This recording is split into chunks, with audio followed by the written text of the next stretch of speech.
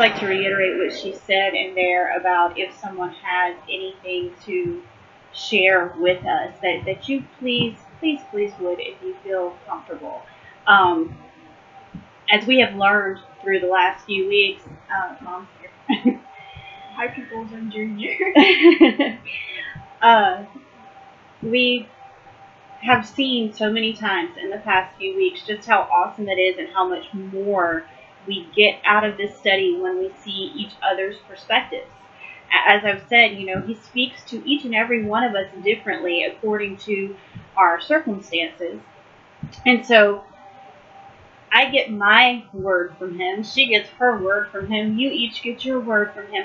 But how much more wisdom can we soak in and receive if we all were to share the word that we got from him? So if you feel comfortable, please share what you got from the study.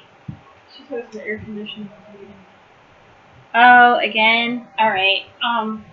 Can you turn it that way a little bit, maybe? Sorry about that. If there is ever a time that you're unable to hear us, please do tell us. Sierra's very soft-spoken, and it's difficult sometimes. Okay, talk and see if she can hear you now. Can you hear me now?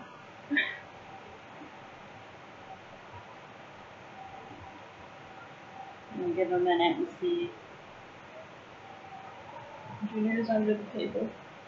I'm not sure she could, because I don't think she even heard you ask that. Ask her again.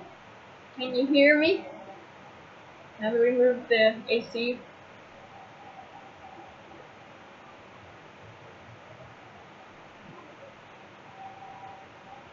Oh, I think she's saying because your head was down.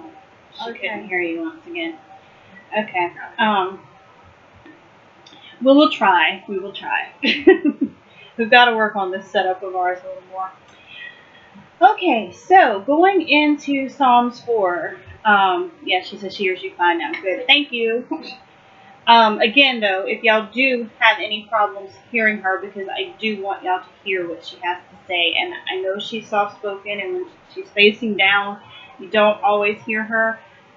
When she's facing down, a lot of times she's reading her notes, and there's such good wisdom in there. I want you to hear it. So if you don't hear her, please speak up so that she can repeat it a little bit louder where you can hear her.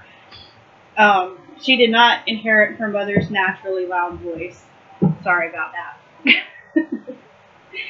Okay, so going into Psalms 4, before we get started, do you have any background information on this one that you wish to share, or are we just going to dive in? I don't know if I can say background, but I like the general mood that this one creates. It kind of makes me think of like just being on your bed by a room window and just thinking like we watch my heart walk like praying just quietly. It's got this quiet, introspective kind of tone. So I think it is like a very late night prayer, like right before you go to bed. That's neat that you get that, because I got a completely different vibe from it. I kind of got that, like I said, this was carrying over. It's a continuance of the prayer, unless this is hi, Junior. It's a continuance of the prayer that he was doing last week. I still kind of got that, I don't want to say rebellious, but kind of pumped up feel that he had in the last one, where you see, and we'll get to that in a minute, they're still trying to convince him that he has no help, and he's like, oh yeah? He's this and he is that, and I still kind of get that pumped vibe. So it's cool that you have a different perspective in that. I'm kind of excited about that. Yeah. I just, again, one of the things I love about this is that it's such a good reminder to us of how pumped up we should be, that we have that same access to this powerful God that he has access to, and how often we should be reminding ourselves of that, that in those moments that we all have, when we're hearing those voices, whether they are in real life or in our heads or in our hearts, that we don't just take that. You know, we stand up and fight back to that too. Oh, yeah? Well, let me remind you what he did. Let me remind you who he is. Let me remind you what he's capable of. He's done this and he's done that. And, you know, he's been faithful in this. And there's nothing that he can't accomplish. So therefore, there's nothing I can't accomplish because he's in me, you know. I love that he's constantly doing that. And it's just such a good reminder to us that that's exactly what we should be doing as well. And yes, that he can find that peace that you're talking about, that calm, that restfulness in the midst of what we know is going on here, you know. And if y'all don't know exactly what's going on right now, I encourage you to go back and watch last week's study, because what he is facing is monumental. It's so much more than anything that we could ever be facing in our lives.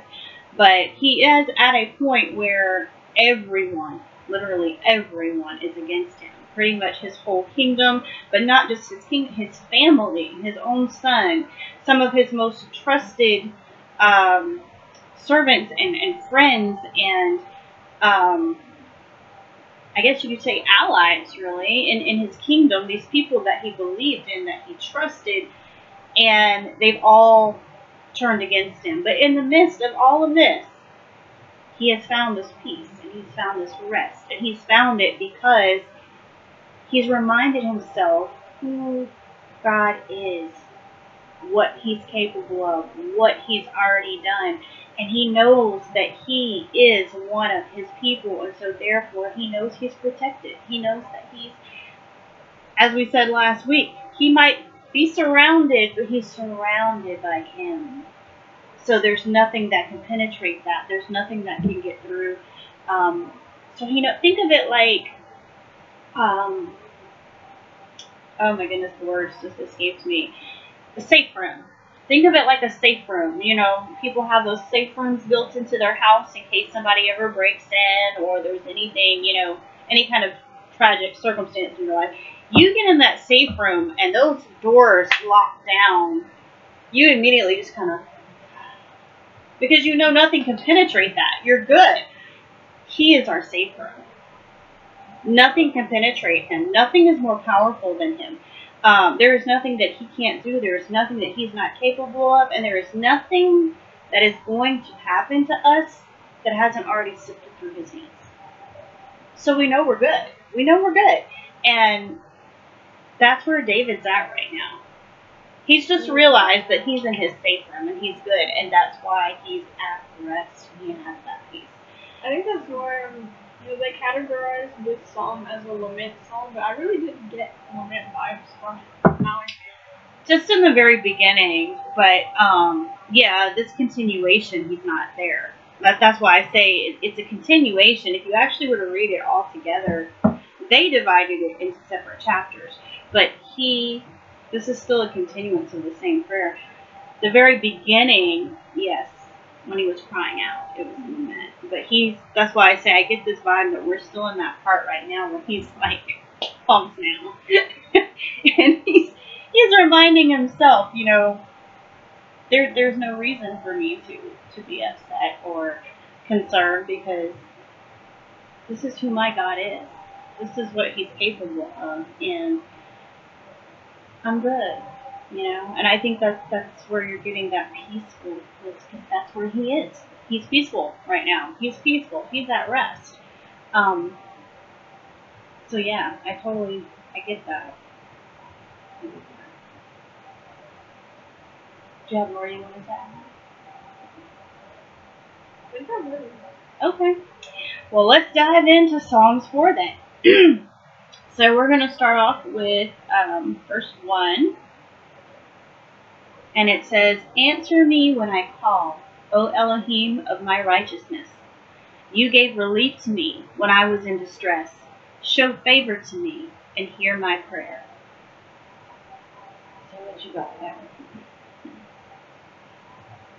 I feel like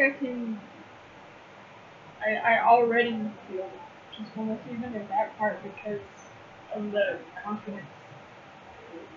You know, like you said, we saw him building up in the last one.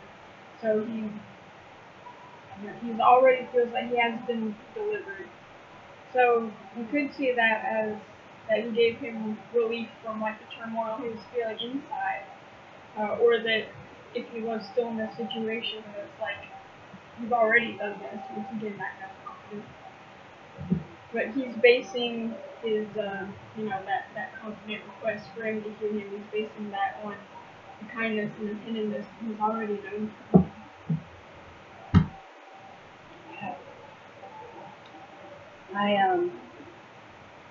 That's kind of my thing. I feel like that's what he is doing. Is something that we need to be better at. I guess we're more consistent at doing ourselves, is reminding ourselves of that faithfulness. Because that's what's going to build our faith. That's what's going to build our trust. That's where our real peace is going to come from.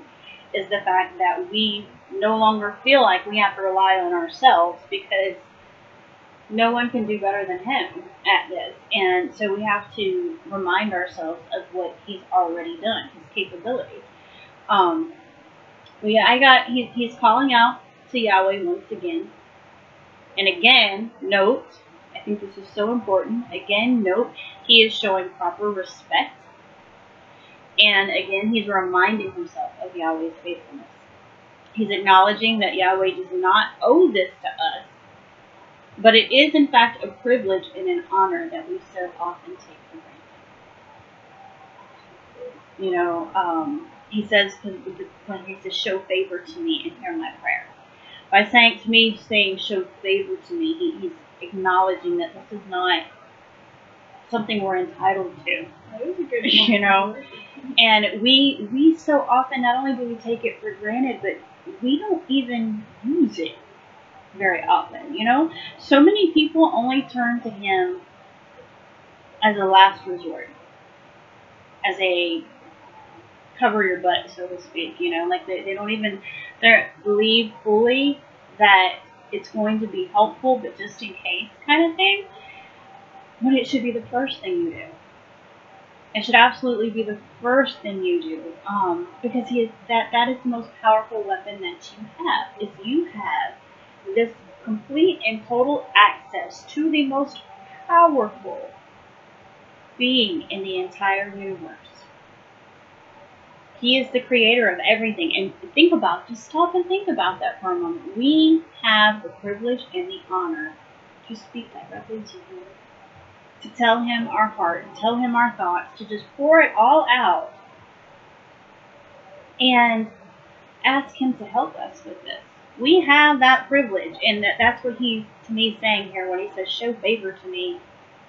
He's showing that he doesn't think he's entitled to this. He's not saying, do this for me.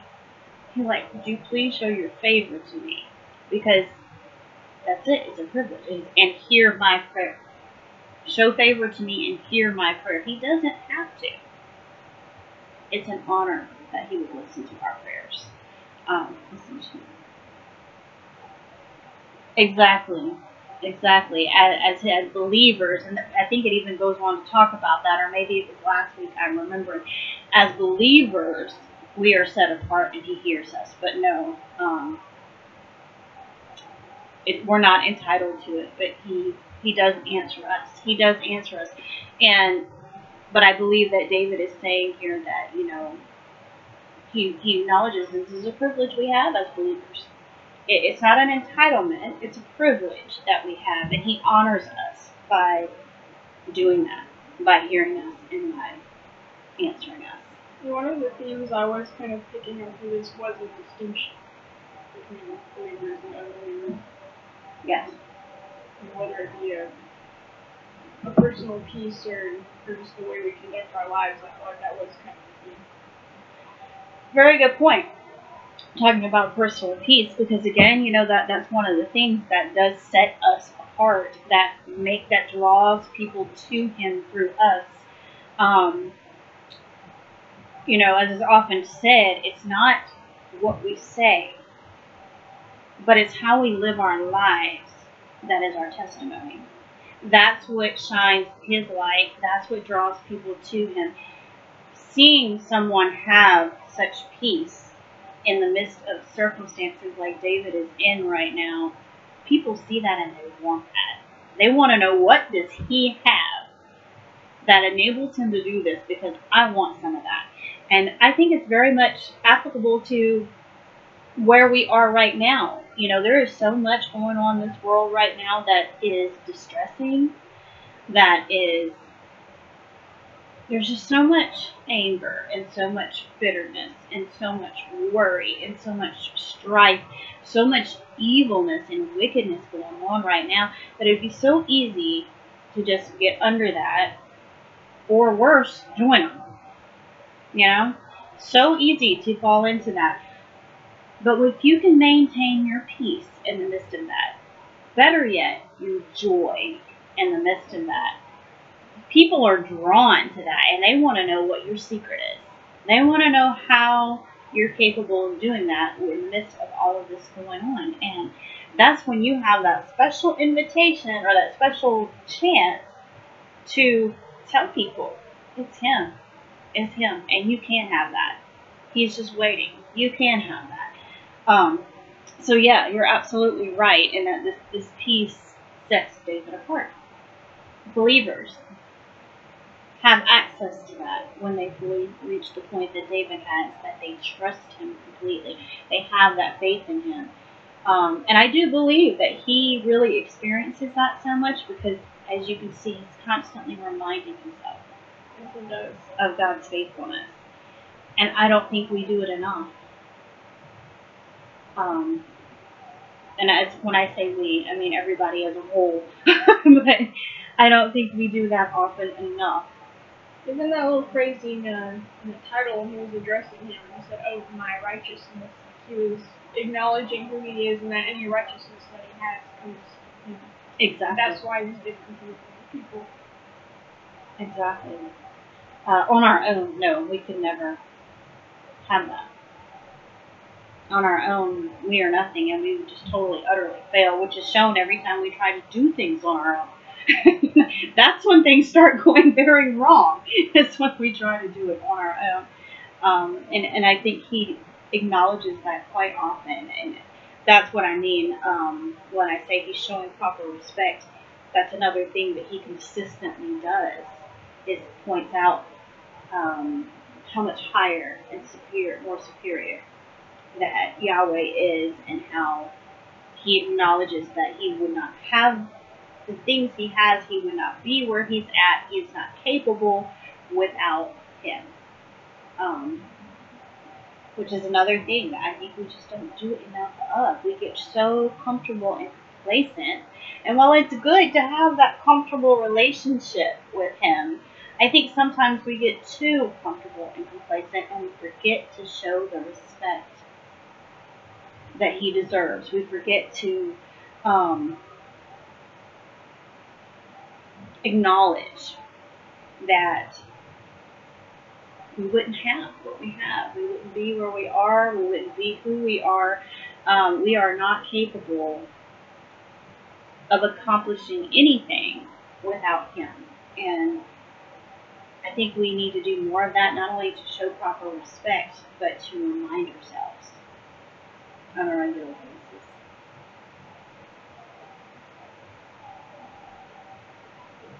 Yes. Our righteousness completely comes from him, and yes, it is because he loves us.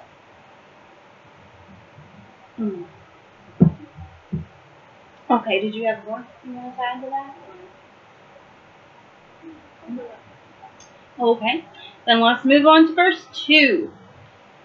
It says, "Till when, O you sons of men, would you turn my esteem to shame? Would you love emptiness, seek falsehood? Selah." That's such a loaded verse, but Yes, it is. but I was slightly distracted before that by her saying that she was reminded of the Got Milk commercial. Oh, I think maybe she's saying, "You've got Jesus." Yeah. Maybe that's what she's referring to, I think. Could be wrong, but she might just be thinking about milk. She's not a big fan of milk, so yeah, probably she not. probably would. Alright. Yeah, that is what she says. Then find him and start to abide and relate to him. Amen. Yes. Yes. We should make a shirt or something. Even if you got him, are you doing anything with him? You might have milk in the fridge, but do you drink it? Very good point. Doesn't do you a whole lot of good just sitting on the shelf, does it? Yes. And that is a very possible thing. You know, we can ask Jesus to come into our lives. We can invite him into our hearts. We can ask forgiveness. We can be saved, but still not experience the rich blessings of a relationship with him because we're not doing anything with him. And that's a sad, sad place to be. It really is. And sadly, there are so many there, though, because you ask them, you know, do they know Jesus? Are they saved? And they say yes, but they still don't understand why they're not experiencing this rest and this peace and this joy that others are and that we're talking about. And the reason is because they're not in this place that David is right now. They don't have that faith and that trust there because they don't know him well enough, because they haven't had a relationship with him to truly know his character and understand him, so that you fully not only know, but just, I guess the best way to put it is know within your spirit and your heart and your soul that he's God. That there's no doubt lingering in your mind. You know because of who he is. It's just a good point. Yeah, well, I feel like that was basically what she was saying. Well, she was saying to God, Jesus, but the point about not, you know, are you actually using him, not just leaving it on the shelf? That's a very good point. Very good point. So now that we fully went, we do have that access to him. Exactly.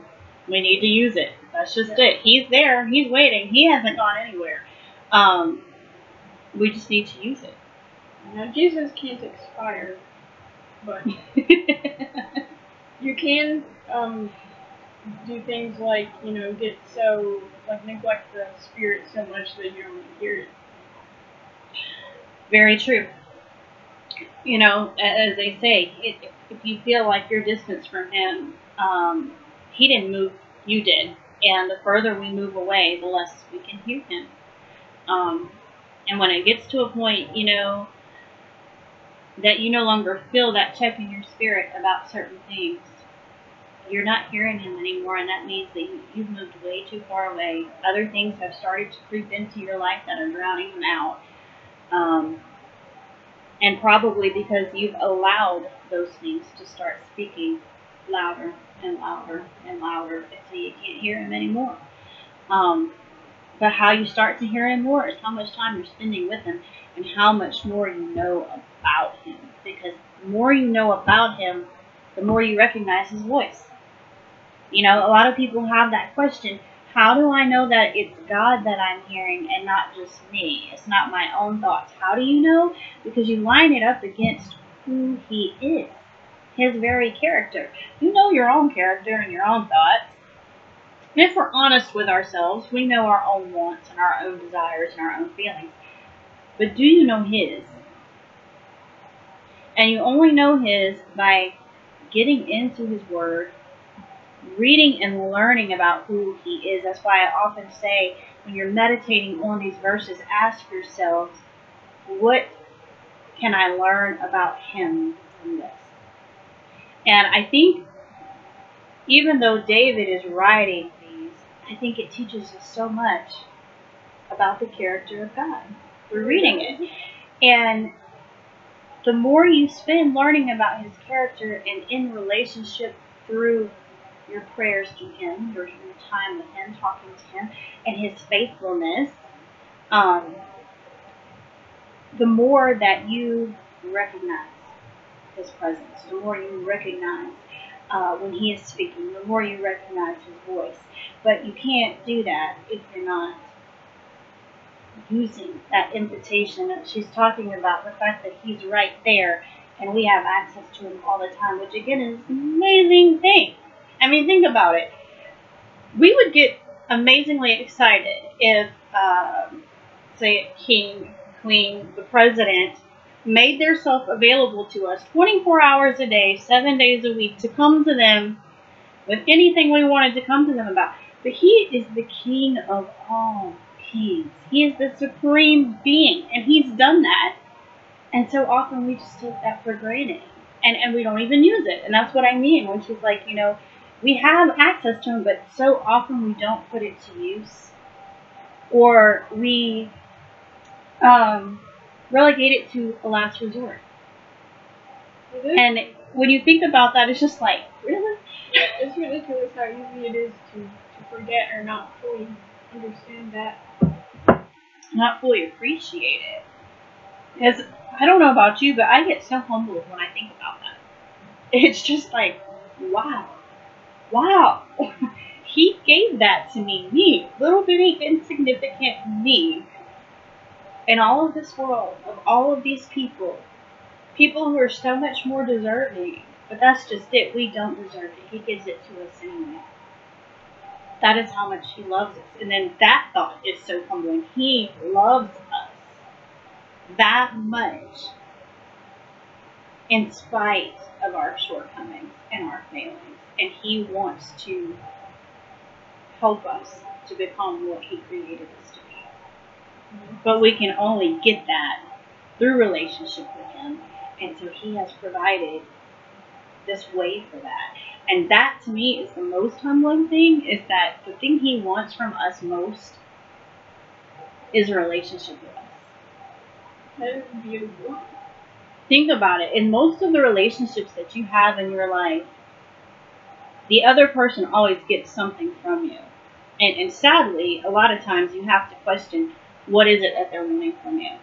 You always feel like there's something that you have to give. But with him, there's nothing we could give him that he doesn't already have. The only thing he wants from us is our love. He wants relationship with us. That is it. That is it. I mean, and as human beings, are we not built that way too? Again, we were created in his image. All we want is love. Every relationship in our life, that's what we're seeking.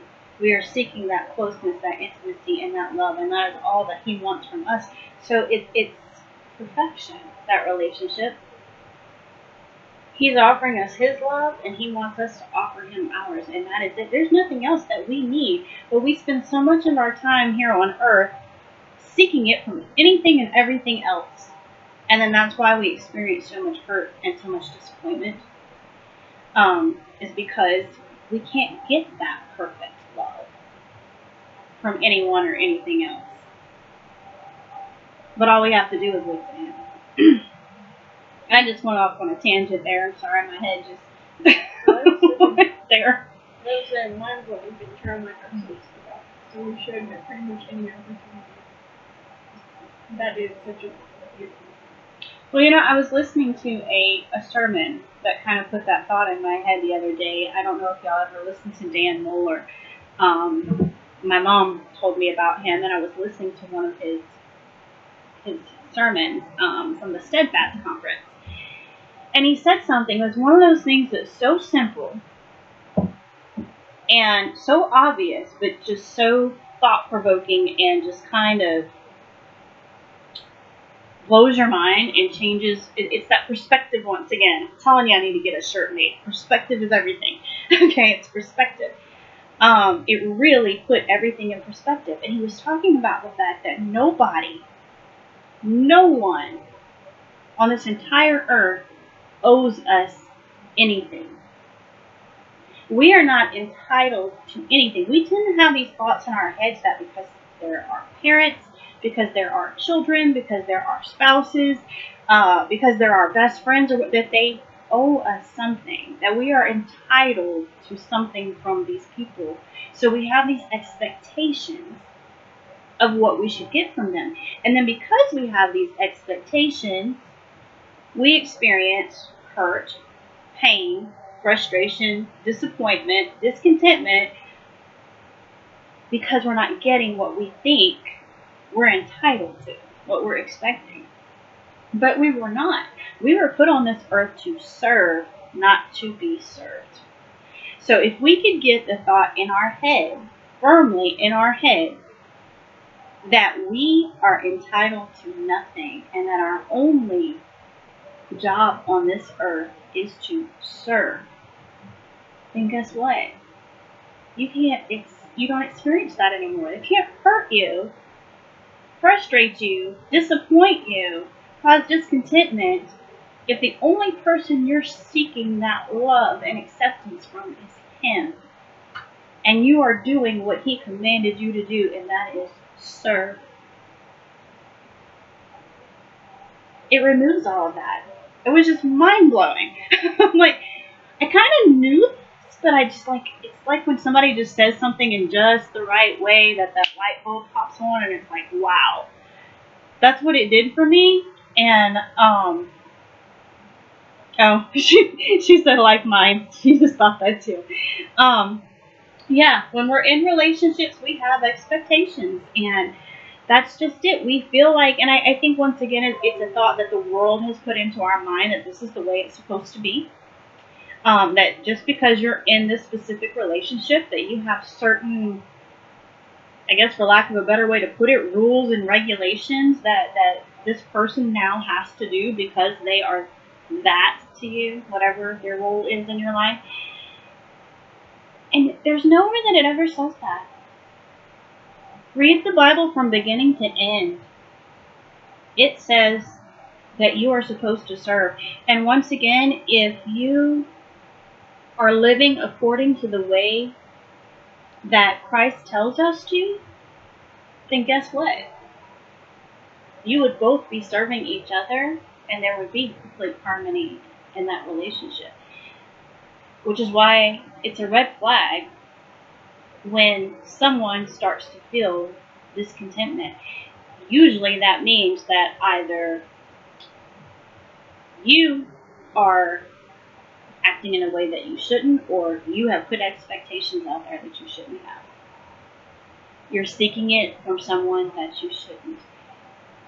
It's great when we have these wonderful relationships and we have people that love us and accept us, but no one can love us like He does, and no one can accept us like He does. And we were created and designed to yearn for that love and that acceptance, which is why no one else can meet it. Because no one else can do what He does. You'll never feel completely and totally at peace. You'll never experience that complete and total joy in your life. You will never find that rest until you're seeking your love and acceptance from Him. I'm definitely good to hear that. We all are. I feel, definitely let down if I feel like they don't really want to give me attention, spend time with me like enough. Then, of course, I expect to be treated the same way. Well, I'm not saying that, yeah, we are no surprise. And, I see that so much these days when I'm reading that the very reason that He chose to put what He did in His Word is because He already knew that this is how we were going to be in advance. So He wanted to provide for that so that we would see this and we would understand. Yes, we are no surprise to Him. And yes, it's amazing that He still loves us anyway. Especially because we tend to continue to make these same mistakes over and over and over again, no matter how many times He's told us. And He still loves us, and He still tries to patiently and lovingly redirect us again and again. But yes, what you were saying, yeah, I'm not saying that we should allow people to treat us as doormats, or certainly not any form of abuse or anything like that, but just a normal, regular situation in a relationship. We have expectations of people just because they are related to us, or because they're our spouse, or because they're our best friends, or we have these certain expectations of that role that we place on people. And when they can't or won't meet those, we start to get upset. And you know what really a lot about it, it's pride. We feel like we deserve better than that. We've put these expectations and we feel like we deserve to be treated better than that. That's where I try to remind myself, and I'm very bad about it in those moments, but I try to remind myself, look at who Jesus was. Look how he was treated. He was perfect. He was the Son of God. He treated everyone with love and honor and respect, and look how he was treated. But did he get prideful and puffed up about it? He did just the opposite of that. He cried out to his Father and said, forgive them, they know not what they do. That's our example. That's what we're supposed to be following. We're supposed to try to be like that. That's a tall order, but you know what? We are capable of doing it. Why? Because he was capable of doing it. And that is the reason he walked this earth, was to show us that even in flesh and blood form, you are capable with him, not on our own. We are absolutely incapable on our own, but with him in us, we are capable of doing that. We just tend to let that pride override a lot of times. We let those emotions override, and it's such a hard thing to remind ourselves that, you know, those are our expectations. They are not our rights. We are not entitled. We are here to serve. We are here to love. End of story. And a lot of people don't want to hear that. You know, I've offended some people sometimes, upset some people for telling them things like that. Some people think I'm deluded. It's even been implied that I'm a doormat because I feel that way. But read the word. It's there. It's what it tells us. And I thought that was so thought-provoking when I was listening to that sermon the other night. I even had to stop it for a while and ponder that a little bit before I move on. I still haven't finished it. But, yeah. That just made me think of that. Anyway, I'm sorry if I interrupted you. Were you not? Huh? You didn't interrupt.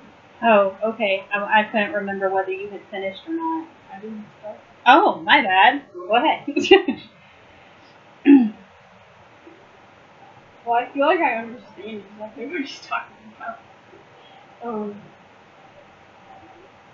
It mostly makes me think of unbelievers, people who live just very, it's very worldly lives, just very temporal in the world, and when they don't believe what we believe, Christianity is probably one of the top beliefs to be shamed. He was talking about turning my esteem to shame, and that's the most honorable and wonderful thing in your life, to actually have a relationship with that creator, and they try to turn it into something shameful. They try to make you feel bad because an ideal that you support clashes with a worldly ideal. So, they would paint you to be doing something wrong yourself in that belief, or, that makes you ignorant or stupid or hypocritical or whatever it may be. That would be sorry, thought I have with that. And when he talks about the emptiness, and seeking falsehood, chasing after idols, and seeking after like lies that could be multiple things. I mean, the emptiness could be applied as a lie. But you look for things like that to bring what you would consider truth or validation or satisfaction. That's where they're finding it. Exactly. So it's just like, how far are you going to go with this? I'm just thinking about these people and knowing the truth, knowing what he has in control. Well, exactly. It's sad. It's sad when you realize, as she was saying earlier, that we have this access right there, readily available to us, 24 hours a day, 7 days a week, and people are living the way that they are living and feeling the way that they are feeling, and they don't have to, but they choose to chase after this empty, false, fake, these things. You know, that's all they are, is things.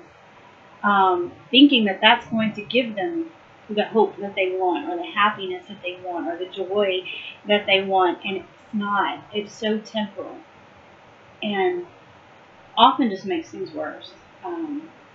You know, and I can imagine David feeling that sadness. I've seen that with people, and I have felt that same sadness, because you want so badly for them to have it too, but they just don't see it. And it's right there. All they have to do is reach out and grab it, but they won't. That's what actually makes the song a lament to me. As I think about it, it's more of a lament for those people that just don't understand. And I think a lot of people, when they hear the gospel, kind of act like you're doing something to them. But it's because we care about them. We know what this is, and we want other people to have it for a reason. Yeah, sadly, that's very true. Sadly, you know, you're trying to share the good news, you know, because to you it is good news. It's amazing news, and you're trying to offer them something that is a gift, a priceless, precious gift. And so often they respond as if you're doing something to them, you know, like you're attacking them in some way. They get so offended and upset. And I can only think that's the enemy at work.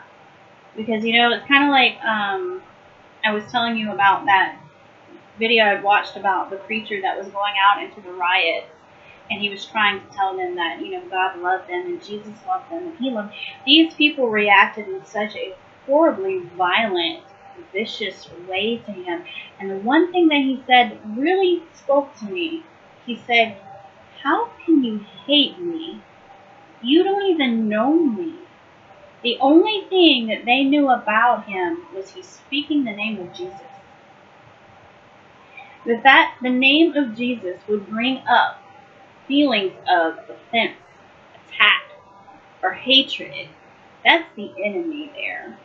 That's evil coming up in there. If that is the only thing that you know about someone, is that they're speaking the name of Jesus, and you are offended by this, you feel attacked by this, you feel hatred for this person or dislike for this person, that's the enemy at work there. And there's no other explanation for that, because you don't know them. You know? That was kind of a scary thought, you know, that is so often the fact. We are often hesitant to even bring up Jesus with people that we don't really know, because of fear of what their response will be. And that's a really messed up thing, because why? Why would we automatically think that that's a possibility? Because it's so prevalent. In our world, it is far more likely for a person to be upset or offended because you mention Jesus to them than for them to be joyful and gladdened. It just doesn't even make sense to have that kind of good news, and you expect everyone to be like, "This is the best thing I've ever heard." Yeah, I'll have to do that. Kind of long. Yes. It still didn't work. I think. Yes, I agree. I think you weren't quite there enough.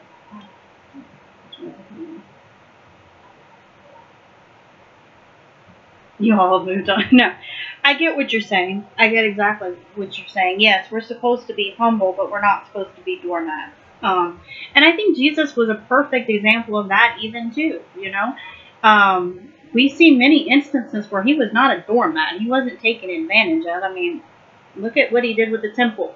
Okay. He definitely pulled people off and put them in their place. Exactly. He was not a doormat by any means, but by the same token, here he is walking on this earth as the Son of God.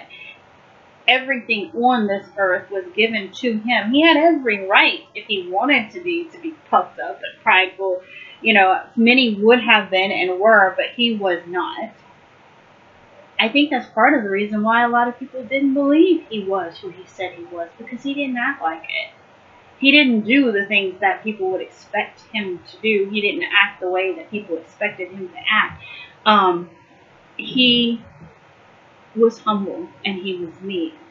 And I don't think they expected that, you know. Once again, they had their worldly expectations just like we do. They had their social mannerisms, you know, that one would expect. And I don't think he added up to that in their eyes. And I think that did play into part of why they didn't believe he was who he said he was. Yes, you're right, exactly. Expectations, once again. Expectations get us in trouble so often. Matter of fact, I think one of my very first teachings on this page was on expectations. It comes up a lot. It comes up a lot. We tend to put a lot of expectations out there, and they tend to get us in trouble. We've got to learn to wrap our heads around no expectations. And I just realized I got off camera again. I know. Junior's just sleeping under the table, by the way. He seems pretty crazy. Was that all you had for 2? The only other thing I could notice that there is a Selah there. Which I think kind of makes sense after that question. If you were like actually talking to these people, you were like, did you pursue this emptiness in your life for so long? Think about it. Think about that, yeah, exactly. Whether it's about you yourself or someone that you know, think about that. Because something's not right there. Either there's not full understanding of what is available to you, or that it's available to you, or there's something not right within your spirit and your being. You know, either way, something needs to be done there. So yeah, think about that. Good point. Good point. I had a slightly different perspective at the beginning. Absolutely get what you're saying there. But where it said about turning his esteem to shame, I was thinking about back at the end of the last one, or probably the mid. Either way, last week's chapter, where he was talking about the fact that people were telling him that Yahweh wouldn't do anything for him. You know, like he was too far gone, he was too wrong. That's the way I took it when he said, turn my esteem to shame, tearing him down his reputation. That he was not worthy of Yahweh's help, that even he would turn his back on him, that he was that bad. So his esteem that he had was being turned to shame publicly. That these people were spreading this, that they were saying it to people. I definitely understand that. Yeah, it was connected to that, and that definitely makes sense. I could see both, though. I absolutely could see both. And that's what I love about this, is that, you know, there are so many meanings, so many levels in here that you can get from that. And then I pretty much got the same thing as you on the emptiness, is that, you know, loving things that have no worth, they have no value, they have no substance, they have no meaning. That is such a disease in this world today. That's what everybody's chasing after. That's where they think they can find their happiness, their success, their wealth. That they'll have peace and joy in their life if they chase after these things. But these things don't last. They don't last, and he sees that. They're seeking things that are not true. They're not real. They're just an illusion. It's just an illusion, and that's what people are chasing after. Because the thing is, you know, when everything is all said and done, those things, they don't go with you. Those things, they're not going to save you. Those things are not going to help you. They're not real. They're just an illusion. The only thing that's real is him and your relationship with him, and that's the only thing that you can take with you. It's the only thing that's going to save you. It's the only thing that you can count on. It's the only thing that's going to give you that real peace and that real joy that you need. It's solid. You know, people say that they can't believe in God because he's not tangible. But you know what? If you have a relationship with him, he is. Because you can feel him. You can see him in your life. You can see him at work in your life. You can see the evidence of everything that he is. So he is tangible if you truly have that relationship with him. Far more, you know, this cup. I can see this cup. I can touch that cup. But you know what? It really doesn't do a whole lot for me. So, I would say he's far more tangible if you really have that relationship with him.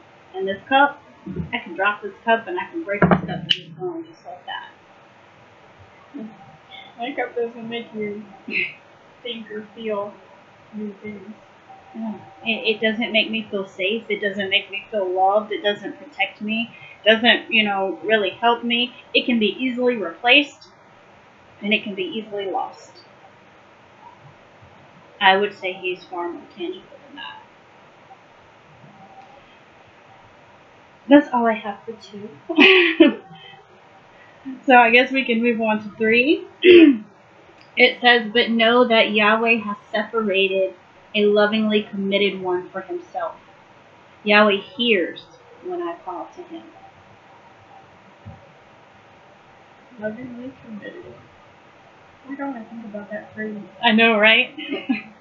And I'm pretty sure it's different from the King James version. For faithful. Yeah. That doesn't have like the same connotation or impact. It doesn't invoke that feeling, that he's, once again, it's such a humbling thought. He's lovingly committed. He loves us, and he's committed to us, and he wants us to love him and be committed to him. Yes, faithfulness can be interchangeable with that, but it's not quite. I guess you look at it like this. You can be a faithful employee, right? That means that, you have this job, you feel an obligation to be there because you contracted to that. That's not the same thing as doing it because you love them. You're committed to them because you love them. To me, that's the difference there. He doesn't want us to do something out of repetition, obligation, going through the motions, following the laws works. He wants a loving commitment from us, and that is what his people, his real, true people, give him, just like we have from him. It's reciprocal. So yeah, to me, that's the meaning. It changes everything. And this is poetry once again. Like the words you choose can be important because they can give you a particular connotation or picture, depending on the word you use, even if it's very simple. Like, just a word like lovingly, right away you just feel the word. Mm-hmm. Like about people you love and being loved, just brings it all to you, and it really adds to the feeling of it, the meaning. Yeah, I mean, a loving commitment versus an obligatory commitment is 2 totally different things. It makes you feel 2 totally different ways. And yeah, I do find that the wording, a lot of times I feel such, once again, an intimacy in the wordings in this translation, and this one leaves me feeling kind of cold. It's like it removed that warmth, that intimacy there. Still basically means the same thing, it just takes that away. This is really getting into what we were talking about the distinction and how, as believers, we have a special delight and a special assurance knowing that we belong to Him and He calls us ours and we are set apart in that way. And so He wants to listen to us and act for us. He's hearing us. And it's also kind of an echo of earlier in the psalm, because he was like asking him to hear him. He's like, he does hear me. Yeah, and to me that's more of that faith building thing, right? He does hear me, Especially, I think it's also kind of a response to the fact, that they said that he was too far gone. He wouldn't help him. He wouldn't listen to him. Like He Shanae was does saying. hear me. You know? Well, Shanae. Yeah. Let me tell you something. You know, he's done this and he's done that. He does hear me, you know. And I love that, you know. Again, that's where we should be. That we should be able to do that too. We have all the evidence that we need. We just have to call it to mind. We have to allow His Spirit to come to the front and fight, you know.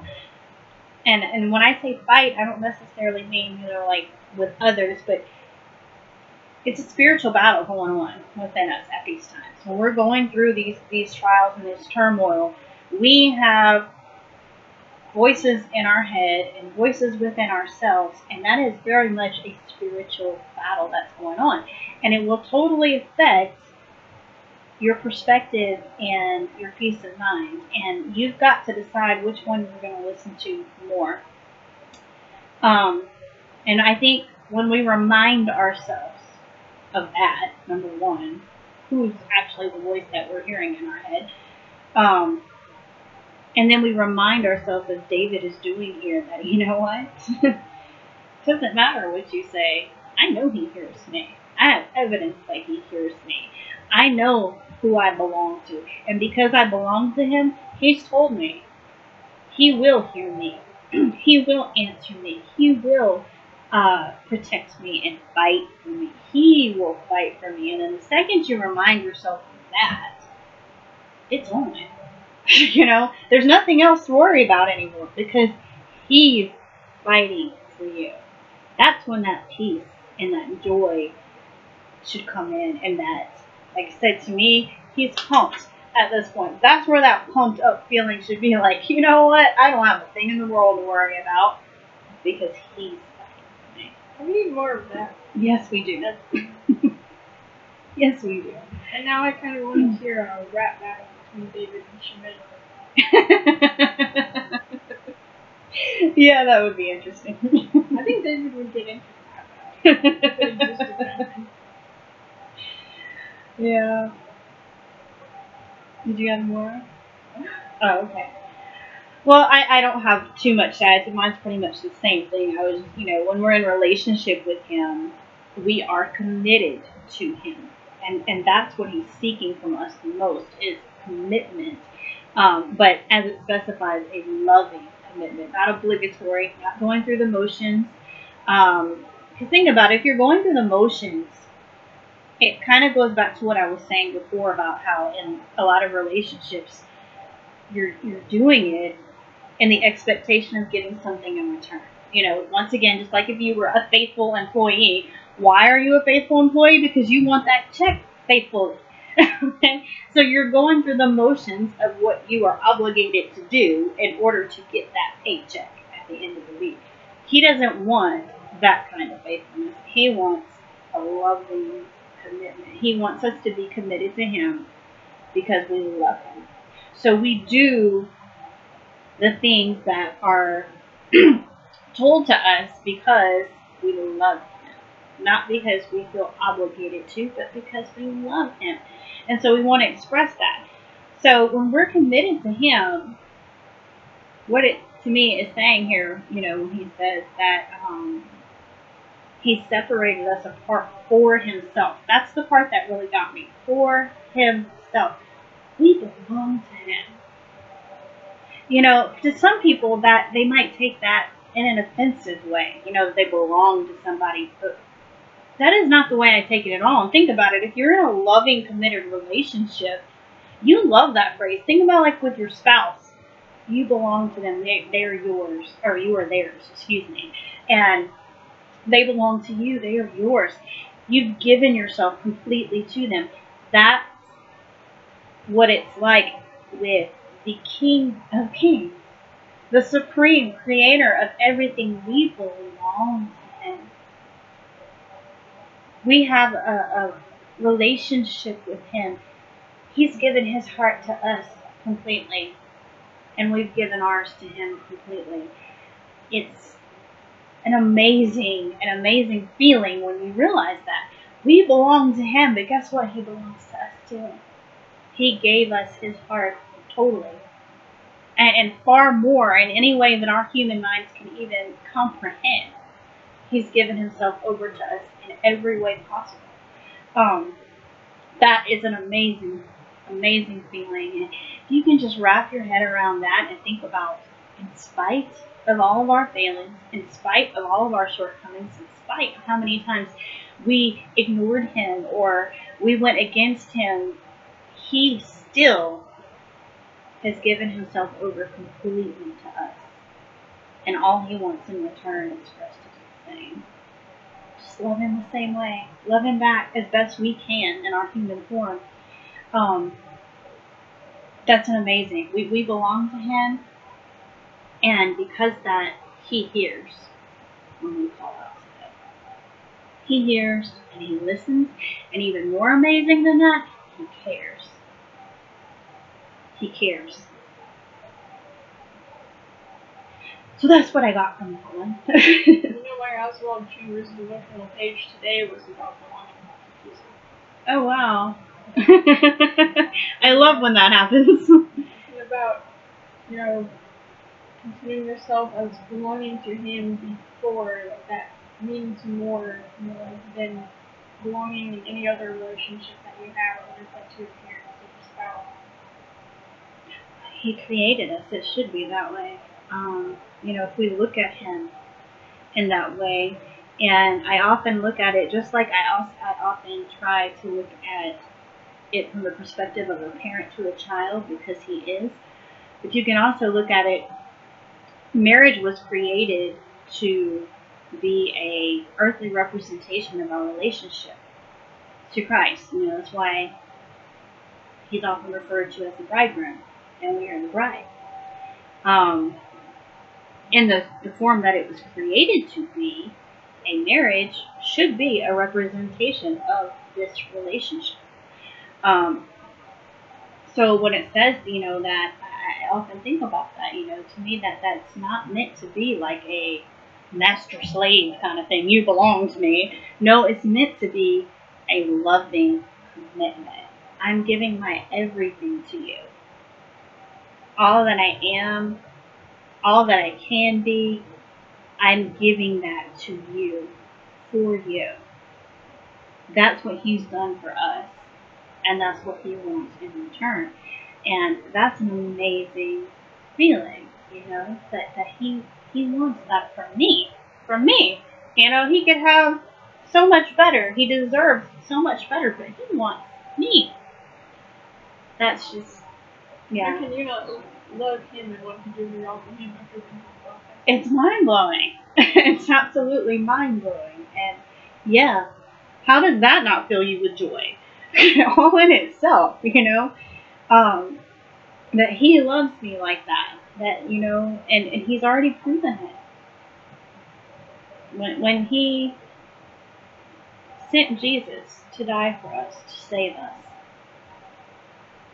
in spite of what we do, he proved his amazing love for us. And when you think of that one in perspective of a parent, yeah.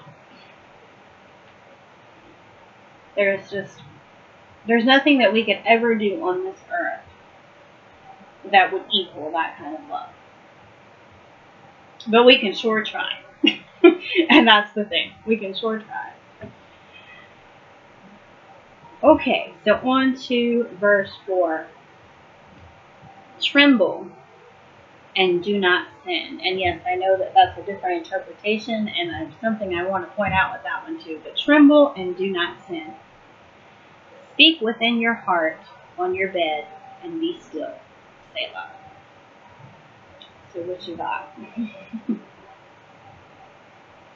Well, you can see part of where I was going with the bed thing. Mm-hmm. I wasn't added to it. I thought that might be where you were going with that. Yeah. But, so it does say the tremble in yours. Does it make a note about the translation? Well, I was looking because I often compare be in awe, yes. I often compare this translation to the King James for some perspective of that. And I do think it kind of gives a totally different meaning, because what she's saying is being off. That's what she was saying. Yes, it's saying to, when it says to fear God, it doesn't necessarily mean that you should be scared of him, but to give him the respect of what you know he's capable of. Kind of the way that you would a king, a sovereign, or even a parent, and you shouldn't be afraid of your parents, but you should be very well aware of what your parents are capable of and give them the respect that they deserve because of that. And it's that way, and even more so with him. He is all powerful. He is all knowing. Be aware of what he's done and what he is capable of doing, and show him that respect. So when they say tremble, that's what they mean, no. Respect who he is, that's basically what they got. To me, when it says be angry, and I'm like, I don't quite get how be angry fits here. I can only see it as be angry with yourself when you realize what you've been doing and how you've been living. But mine does make a mark. It says or tremble. They didn't know which way to interpret it, and they went with be angry for me. Yeah. Yeah, that is a little confusing to me, but yes, I can get your point there.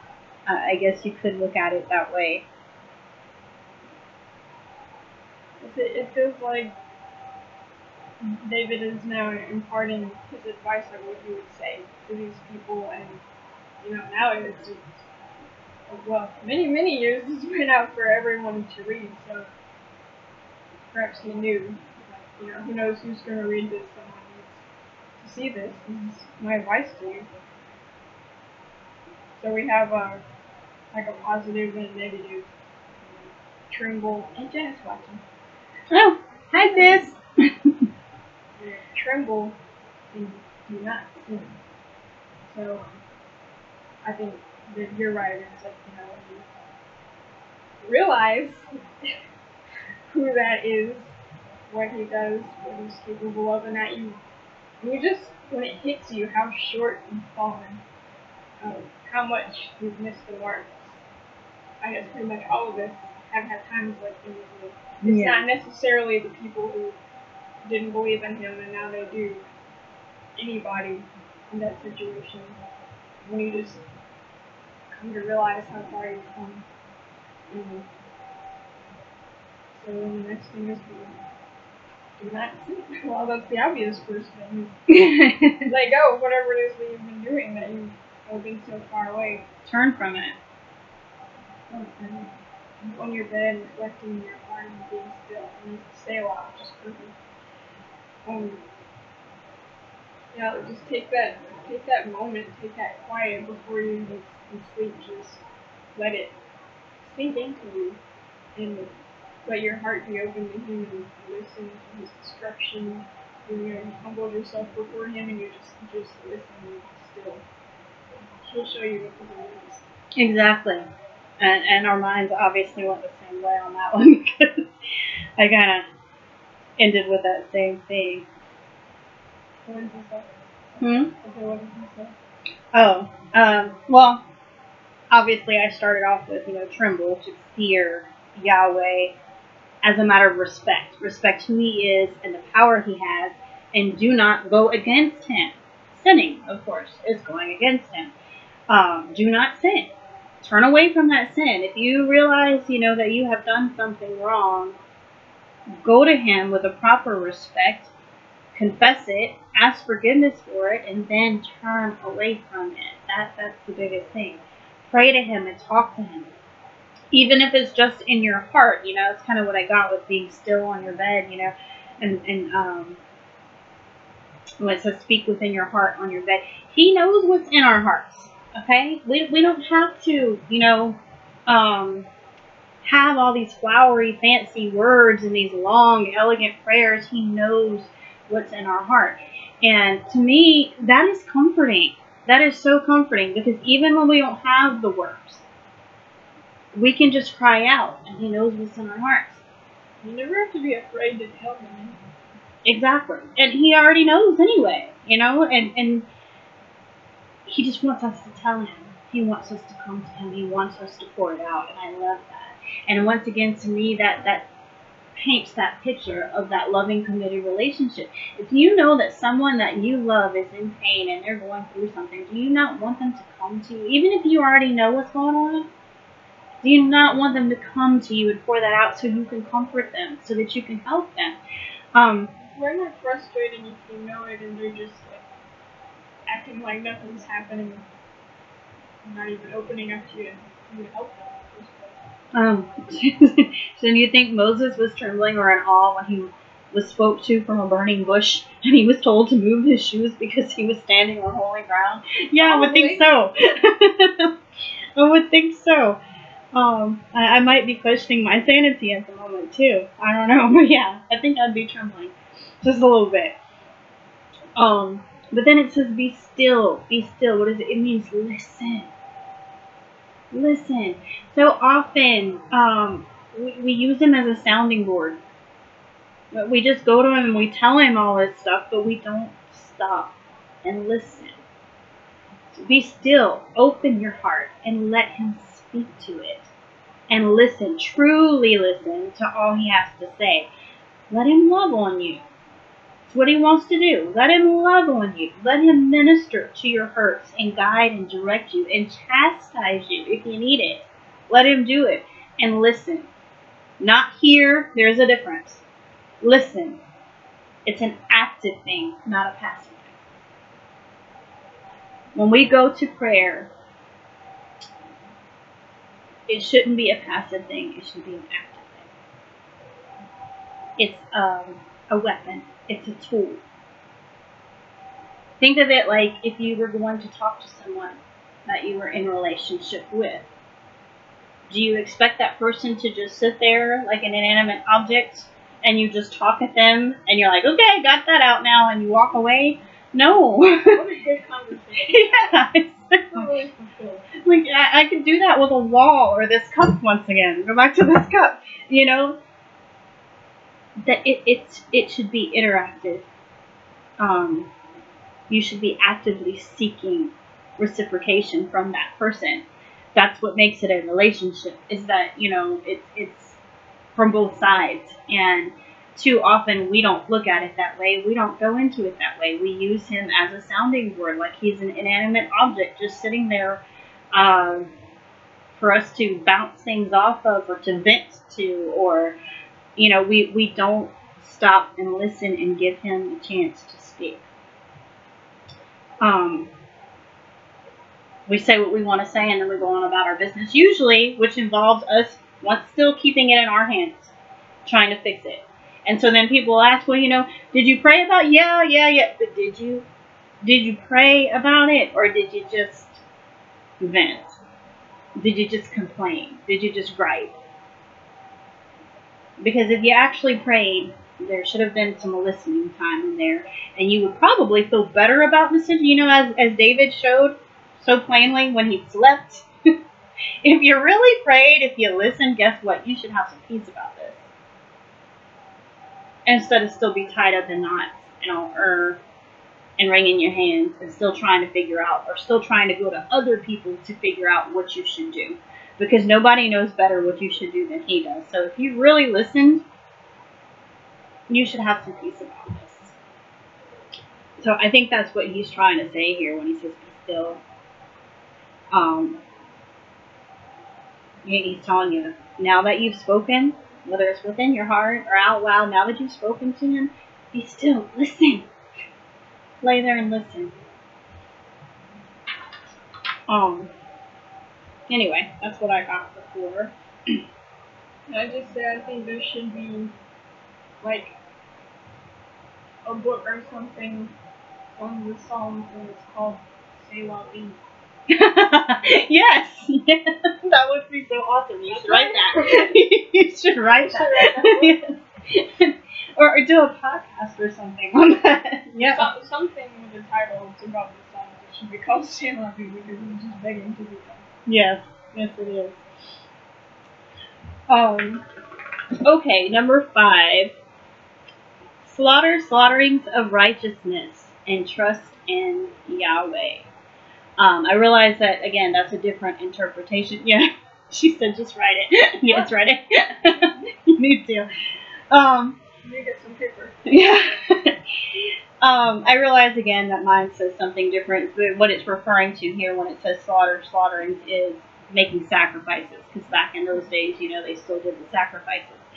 But basically, what I get that it's saying there is, do what you need to do what he tells you to do, and trust in him. That's what I'm getting from that. He says the slaughterings and everything, those were sacrifices, those were offerings that they were told to do back then, in repentance or making atonement for sins that they had committed. So basically, he's saying, do what you're supposed to do, what you need to do. In our day, that would mean confess it, repent of it, both to Yahweh, and if it involves other people, to them, and then turn away from it and trust him.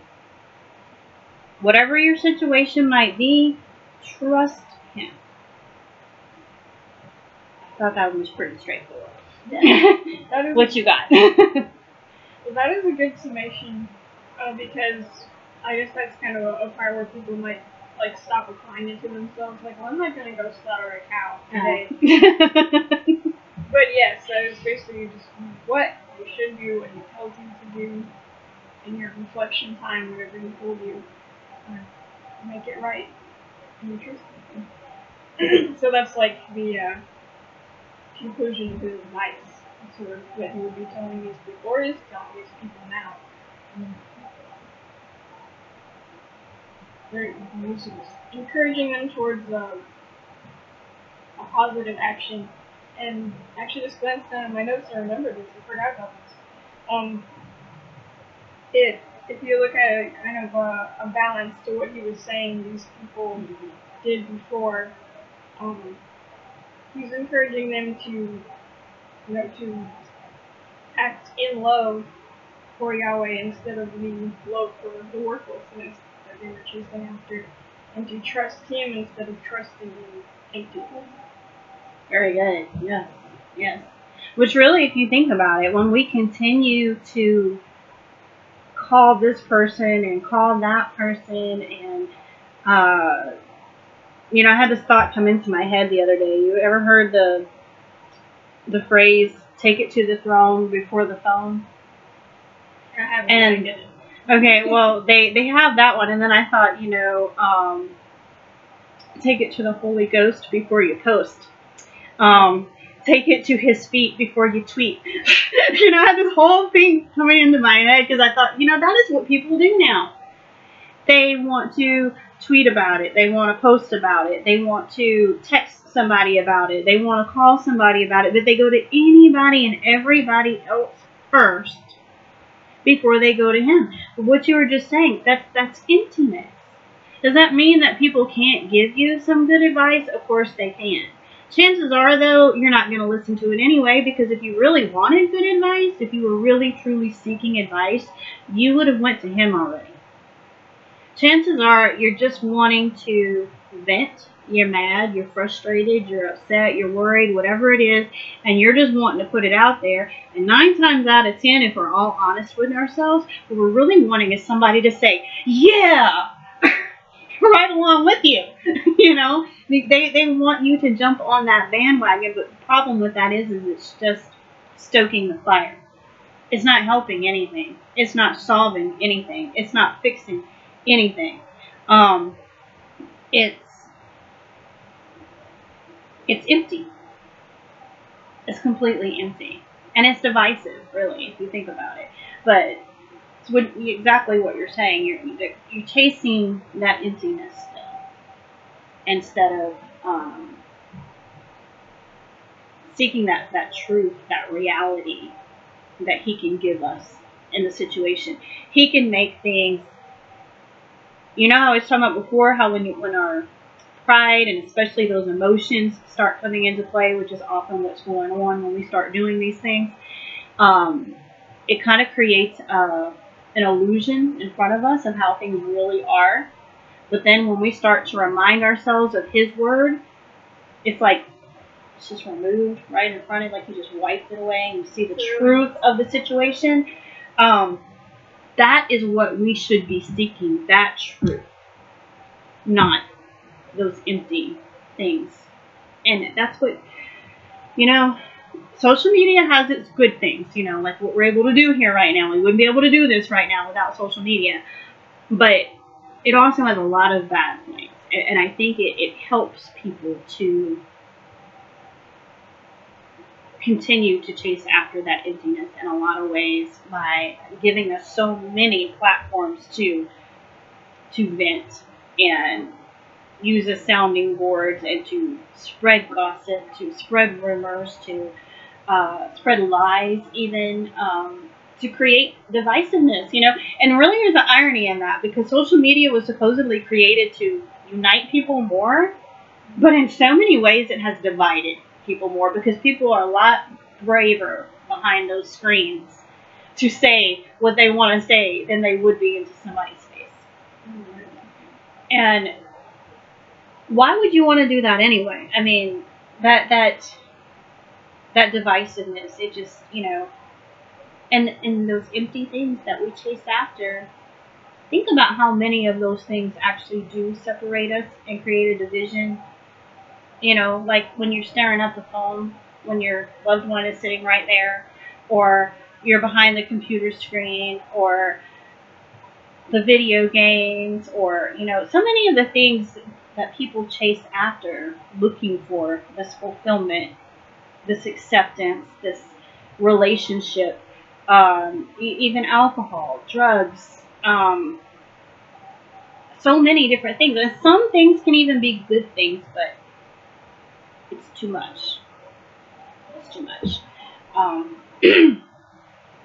But yeah, I might have went off a little too much there on where you were going, but that's what it made me think when you said still seeking that emptiness. Yeah. Yeah. Kind of like what you're saying right there. Like, it's not that you, I don't know, shouldn't have a screen, shouldn't drink wine or something, and it's not like you shouldn't have a cup, because it has no ultimate worth. Any of those things. It's just, it's the moderation is the priority, and you can't like make that your goal or your big thing and everything else. You shouldn't misplace the actual value. Well, you have to put things, have your priorities straight. In other words, these things should not take prominence in your life. They should not take priority over him or the people in your life. Keep your priorities straight. Him first. And if you're married, your spouse second, and then your family third. These are the priorities in your life. He sets that up. You have to keep that in perspective. But ultimately, the only realness, the only truth that you are going to find is going to be from him. So if you're going after everything else, trying to find that, good luck with that, because it's not going to happen. You're chasing emptiness, is all you're doing. If you're looking for fulfillment in anything else, you are chasing emptiness. And even in other people, because they cannot give you what he can. We were not created to be fulfilled by other people. We were created to be fulfilled by him. So you're chasing emptiness. Now, what you were saying earlier made me think it makes sense that he would give us such a desire for something that only he can do. It's amazing, really, if you think about it. Once again, showing that he already knew. Even before he created us, he knew what we were going to be like. And he provided for that. He accounted for that. It's really amazing. When you read that verse, when he says that even before he created us and put us in the womb, he knew us and he loved us. To me, these things prove that. He proved that. And that's an amazing thought. He already loved us before we were even flesh and blood. Before we were even growing in the womb. He already knew us. He knew us. And he loved us. And that word knew, is so often overlooked, you know, to know something, not like in an intellectual way, but to know somebody, to deeply and intimately know them inside and out.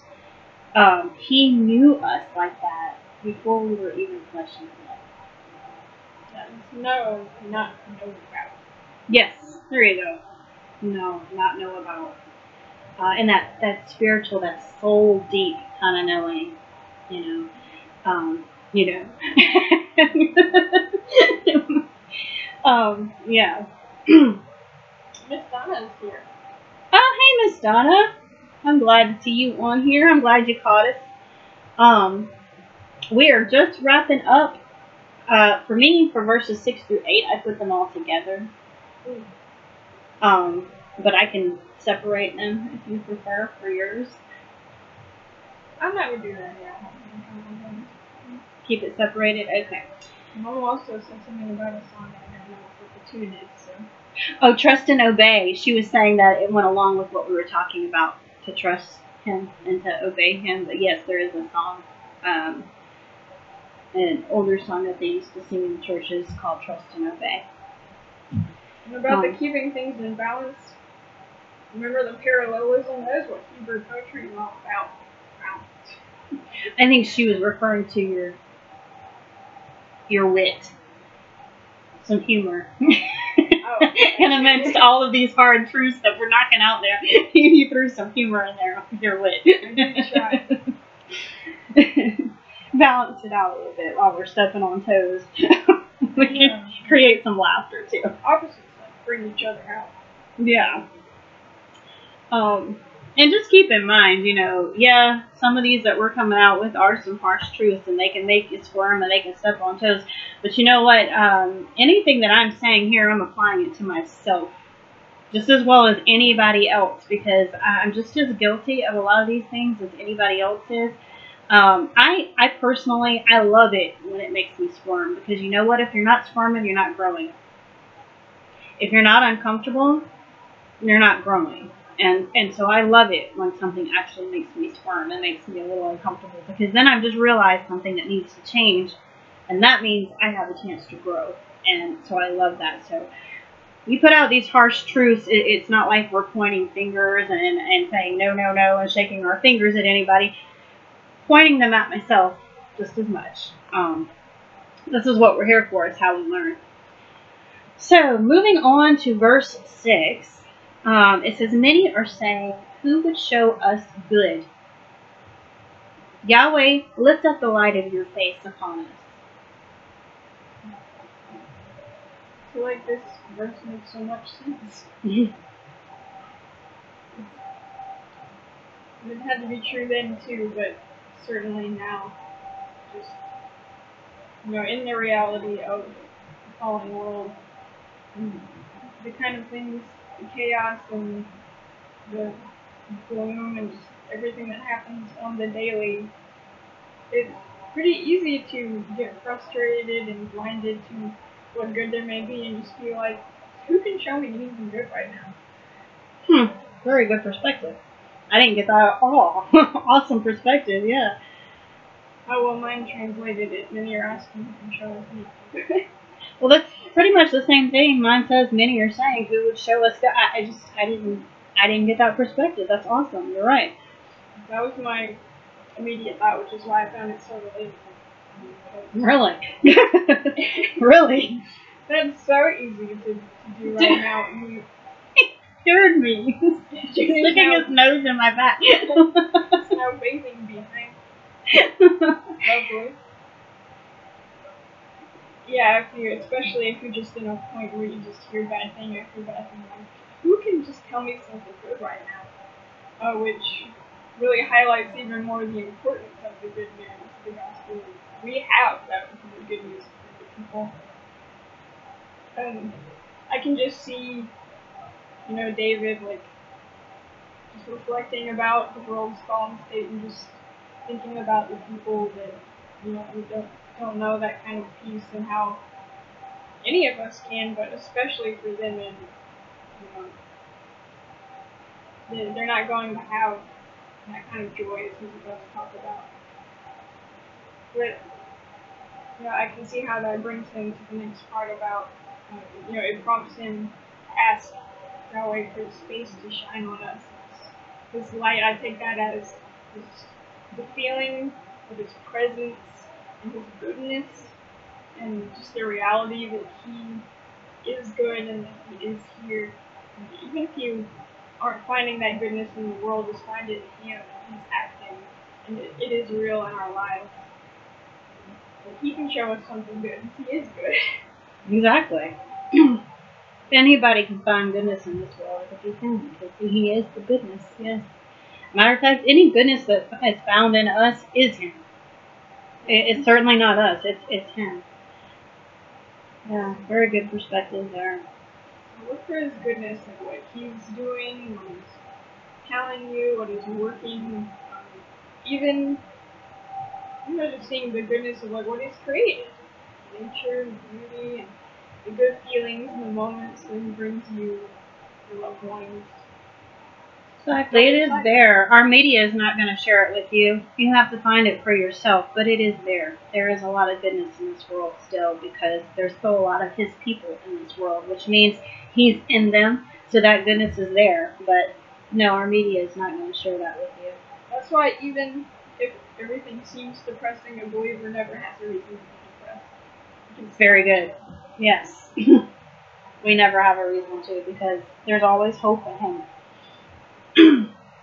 Very good points. What did you get? Well, like I said, mine's all combined. So it really, until we get to 8, then I'll share with you mine.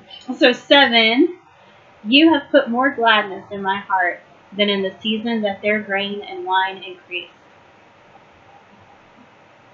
This stems from the reflection on his goodness. David is considering true joy. The joy that's from him is in the spirit and it lasts. I'm sure we all could be pretty happy with having grain in your wine, or the equivalent. Maybe you are a farmer and you have a nice crop, or maybe you got a really nice grocery. Yeah, this is a good. But food is nice and it nourishes us for a time.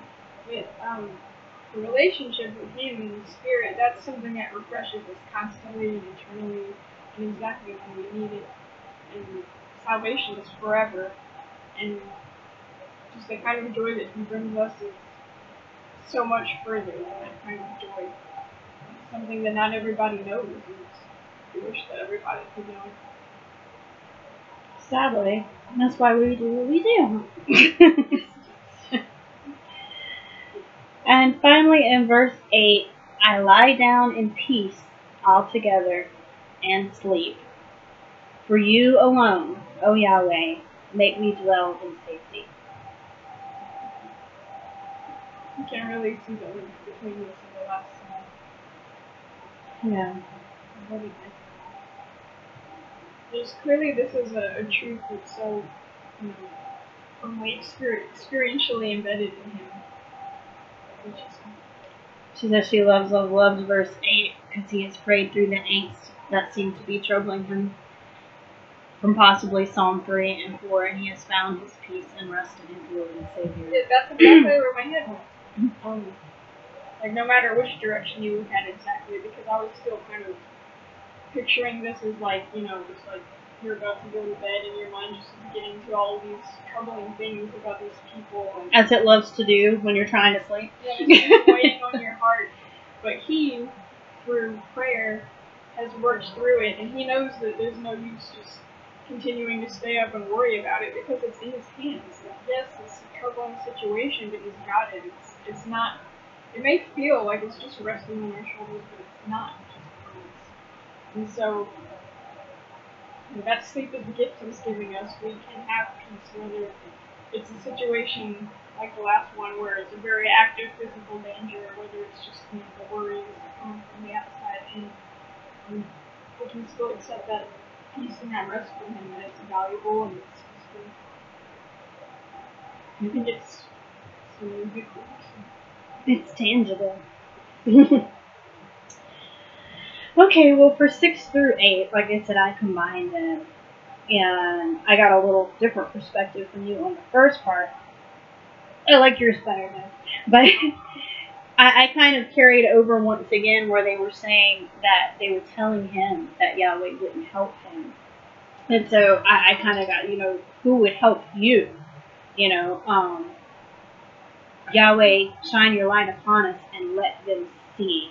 How, in other words, to me, it was kind of like he was in his head reminding or remembering these people saying, who would help you? And he was saying, Yahweh, shine your light upon us and let them see how you have filled me with more happiness and joy than they have ever known. Because back in those days, yes, the vineyard thing, the farm, that was like a big part of that was the dominating income, in those times. So for them, it said it was increased. Increased meaning that, they had an abundant crop, okay? So nothing could possibly really, to them in their head, for those that are seeking these empty things, could have made them happier than to have an abundant crop for that year. Because to them, that solves all their problems. That they have plenty of money, they can take care of, any debts, they can buy whatever they want, that to them, that was happiness. That was success. That was joy. Very much the same way today. I guess you might look at an increased grain or wine might be today like a bonus or a raise, okay? Yeah. Or a promotion, I guess would probably be the best thing, a promotion. To a lot of people, that's what they're chasing after, is they want to climb that corporate ladder. They want to get that next promotion. They want that bonus. They want that increase in pay. To them, it always comes down to the same thing. Those things equal money. Money buys happiness. Money solves all the problems. But you know what? Look around. Very often, the richest people in this world are the most miserable people in this world. Money does not solve your problems. And that money can disappear just as quickly as it came here. But I find that oftentimes, if you ever talk to anybody who has it, they'll tell you that with that money came more problems. Especially since it requires you to spend a lot of time at work, and therefore you are not spending time invested in the relationships within your marriage, within your family, or with God. You're looking to the wrong thing for that source of happiness. Again, it's not real.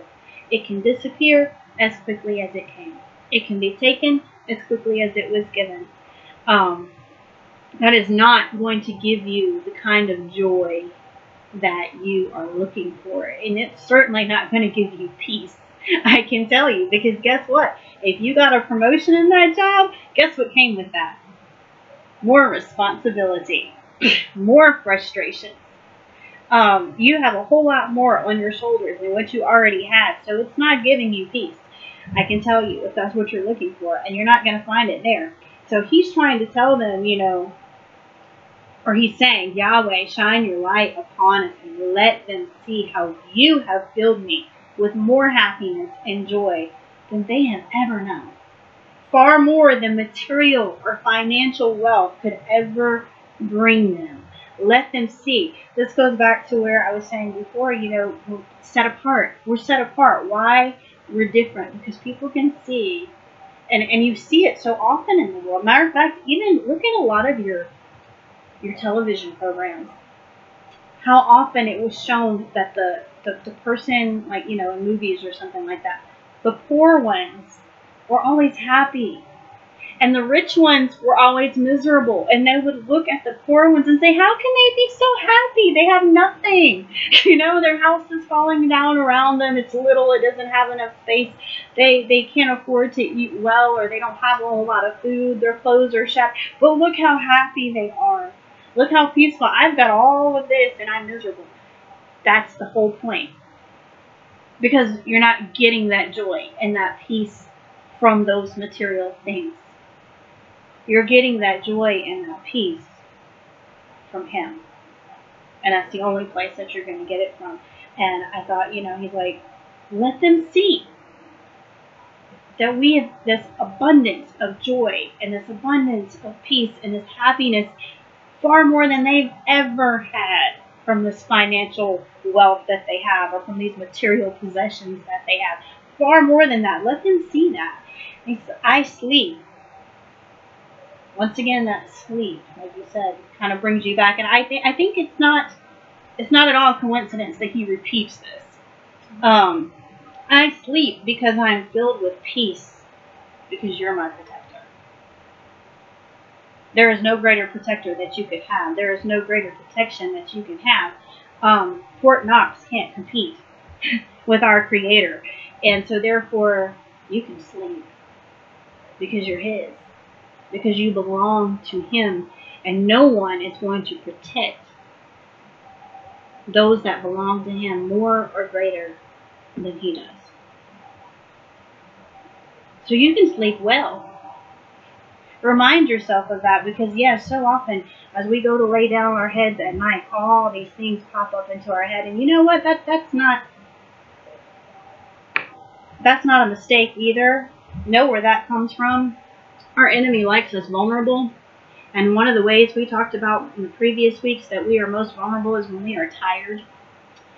So he doesn't want us to rest. So it's no mistake that when you lay your head down, that suddenly all the day's troubles, all the day's worries, all tomorrows, or even things that happened 10 years ago start popping up into your head.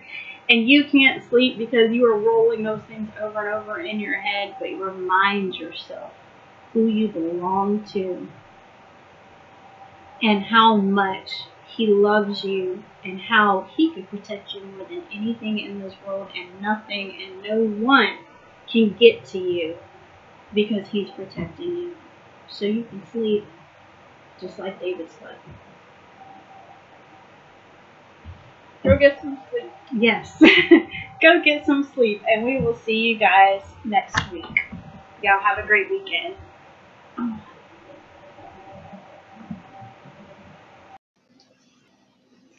Thank you so much for listening. If this podcast has blessed you in any way, if you enjoy listening, please feel free to share it with others so that hopefully it can bless them too. And if you don't already know about it, we also have a Facebook group, both a public page and a private group that you can join. You can find us at Leaving It at His Feet every day on Facebook. Just remember, if you would like to see the Bible studies, the videos, the mini teachings, or the live prayers, or many other things that we offer for a variety of ages, you have to ask to join the private group. Hope to see you there. Bye.